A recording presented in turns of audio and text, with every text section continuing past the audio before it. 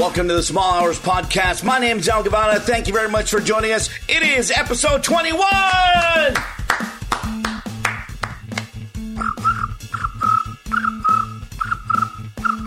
Man, it's lonely here without Brother Joe. All right, gonna plow through episode 21 solo this time around, so thank you very much for joining me, and hopefully next time around we'll get Brother Joe back in. Kicking it off with some news from Box Office Mojo. With an estimated $21 million, Kung Fu Panda 3 took home the number one position for a second weekend in a row. The 49% drop is a bit steeper than expected, but could also have to do with some hesitation with predicting too high of a Sunday gross. Nevertheless, with no serious competition arriving until Zootopia on March 4th, this one still has a lot of time to rake in a few dollars. In second place and topping the list of newcomers, Joel and Ethan Coen's Hail Caesar finished the weekend with an estimated $11.4 million. However, it does have a C- cinema score from opening day audiences. This is the lowest opening for a Coen Brothers release opening in over 1,500 theaters, and it will likely finish around $27 to $30 million if word of mouth doesn't hurt it too much. That said, critics certainly enjoyed it as it scored a 79% certified fresh rating at Rotten Tomatoes and a solid score of 72 at Metacritic. So perhaps there is an audience that'll keep it alive, many of which may catch it this coming weekend after staying home to watch the Super Bowl last weekend. Finishing second among the new releases is the latest Nicholas Sparks adaptation, The Choice. The film did manage to crack the top 5 thanks to the underperforming Pride and Prejudice and Zombies, but it also has the distinction of owning the lowest opening weekend of any Sparks adaptation. No previous adaptation had opened with less than $10 million. The Choice did all it could do to come in an estimated $6 million and a B+ cinema score. Next weekend, this one will be hoping to best the second weekend average drop of about 44.6% for a Sparks film if it wants to gross over $20 million for its domestic run. Landing in 6th place is the aforementioned Pride and Prejudice and Zombies, pulling in a paltry $5.2 million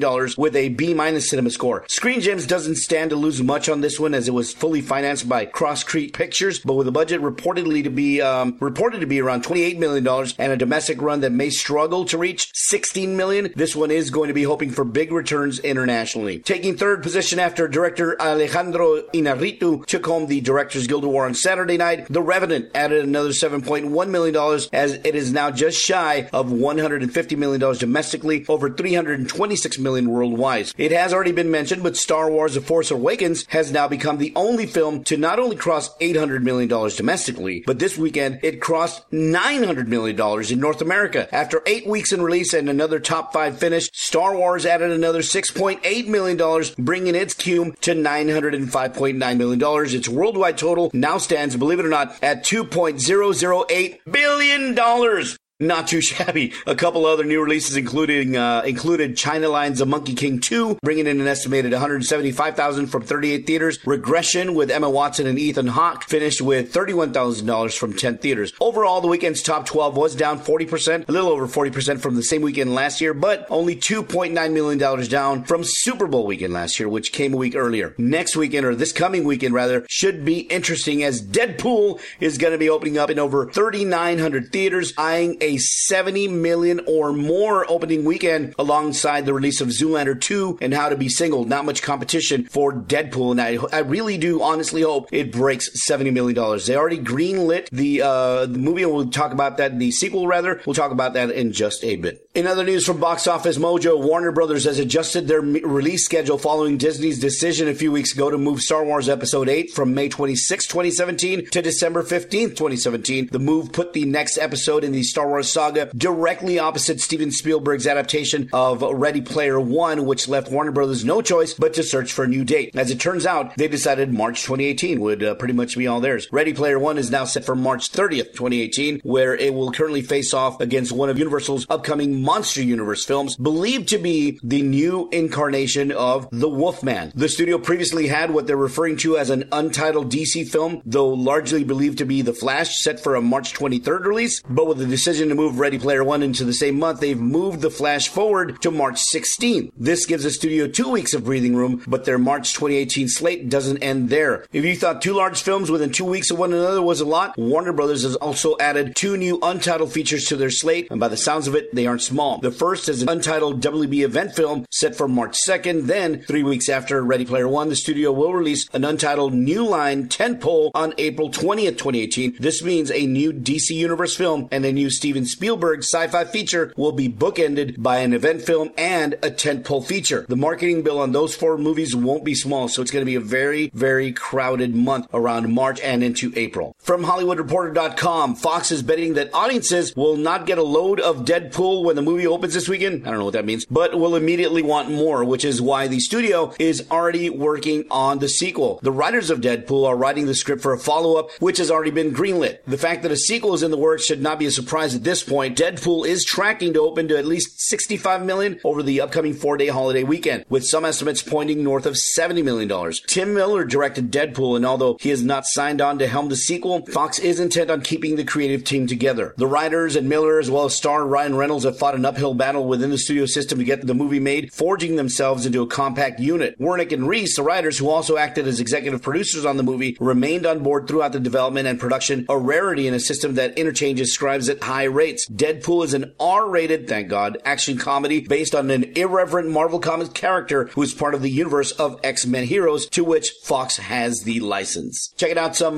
music news from Blabbermouth. Metallica guitarist Kirk Hammett spoke to Rolling Stone about the progress of the recording sessions for the band's long-awaited follow-up to 2008's Death Magnetic. He said that the group is, quote, moving at a pace that allows us to live our lives and not have our lifestyles change too much. He added that Metallica has come up with ideas for a bunch of songs, more than enough songs, but none are finished. We're slogging away, he said, but it's metal, it's heavy. Metallica drummer Lars Ulrich told Rolling Stone last year that the band has written close to 20 new songs for its long-awaited 10th studio album, although he declined to offer a possible release date for the new CD. He said, in our world, there's been a distinct difference between the creative phase and the recording phase. With this project, we're trying to bridge the two a little more organically and not have there be such a great divide between the processes. We want to see if we can bring some of the creative curiosity, the impulsive stuff that happens when you're first playing a song, into the studio. He added that the band doesn't want to record in a way that feels labored over and overthought. Robert Trujillo, on the other hand, told the Pulse of Radio that there's always a surplus of new song ideas coming out of guitarist vocalist James Hetfield. James usually comes up with a lot of stuff. He's the kind of guy where he plugs in his guitar, turns a volume knob or, a tone knob, and he comes up with, the greatest riff that you can imagine. So in that case, there's no shortage of riffs and ideas. Aside from touring, Metallica has spent much of the 8 years since releasing Death Magnetic on several other projects, including launching a music festival, collaborating on an album with the late Lou Reed, and of course making a feature film. Ulrich told the Pulse of Radio not long ago that spending all its time making an album is no longer a priority for Metallica. If we had to sit there and say, okay boys, now you write for the rest of the year and then you spend the next year after that recording, I would pull what 7 hairs I have left. I'd pull those out and rather just stab myself in the eye with nails or whatever. He said, I couldn't do it. I mean, we love the position that we're in to be able to come and go between all these different projects. That's what keeps us alive. Sorry, Jason Newsted. A little too early for you. In a brand new interview with Daily Bulletin, former Van Halen singer Sammy Hagar was asked what he would do if the group called him to come back. He responded, my favorite thing to say without biting my own tongue is no comment. Every time I turn around, it's a no-win situation. If I say what I feel, I would always get 50% of the Van Halen fans saying, right on, you ruled. And the haters would dog me like, you're always dogging Van Halen. I'm gonna just shut up. They get their wish. We'll see what happens when it happens. If it happens. Hagar and Van Halen guitarist Eddie Van Halen recently exchanged tweets on Eddie's 61st birthday, leading to speculation that the longtime war of words between the two may finally be coming to an end. Hagar, if you remember last year, blasted his former bandmates in an interview with RollingStone.com, saying there's no chemistry between the members of the group's current lineup, which includes singer David Lee Roth. He explained, I can only speculate on what I've seen on YouTube, things people send me now and then. There's just no chemistry up there. They don't like each other. I mean, it's obvious. It's like a backup band with a guy out there in front. I bet they don't say 5 words to each other off stage. Then he added, Van Halen was always about chemistry in the early days. Early, that band was all about chemistry, man. They were on fire. When I joined the band, they had great musical chemistry. We were friends and we were on fire. We had so much fun. It should have been illegal. Now all that's gone. Then he was asked if he thinks he'll ever speak to guitarist Eddie Van Halen again. Sammy said, I'd hope so, because that would be really sad if any one of us, I'll put myself in the same category, took this to our graves. But who knows, whatever. It's not my decision because I was the one they pushed out, tried to screw over. To me, it's up to them to come back and say they're sorry. Hagar said he was not sorry for anything he did while in Van Halen, but added, I wouldn't want to be in a band like that right now. I'd feel like a hypocrite for joining the band. How about that? There's a good quote for you. If I joined Van Halen right now, I'd feel like the biggest hypocrite in the world, and I'm not a hypocrite. So there you go. A shortened, truncated version of episode 21 of the Small Hours podcast. Most of the stuff going on in the news today and most of the stuff that's been on my top of mind has to do more with politics, right? And the races going on. So I'd really rather not talk about that on the Small Hours podcast. I will say this. Just a little while ago, I saw the final, I guess, trailer for Batman v Superman. And out of all the trailers and teasers that they've released, this is the one I've liked the most. It starts with a fight scene involving Batman, and then it does some other stuff, talking about Superman, a little bit about Wonder Woman, and that's it. A little face-off between Batman and Superman. That's it. They didn't go into a lot of other stuff, and even better, very little Jesse Eisenberg, or whatever his name is. So that was the best trailer for Batman v Superman I've seen insofar as I'm concerned. So if you haven't checked it out yourself, go do that. Do yourself a favor and check it out. It looks really good. It kind of raised my hopes for the movie a little bit once I saw that trailer. This weekend is Valentine's Day, so I hope you get to spend it with somebody you love, whether it's another human or inflatable or whatever, and you enjoy your weekend. We hope to see you next weekend for episode number 22 of the Small Hours podcast. Don't forget, you can check out all previous episodes at thesmallhours.podbean.com. That's thesmallhours.podbean.com, and you can contact us via email, smallhoursemail@gmail.com. That's smallhoursemail@gmail.com. You've been listening to the Small Hours podcast with Al Guevara. I'm Al Guevara. We'll catch you next time.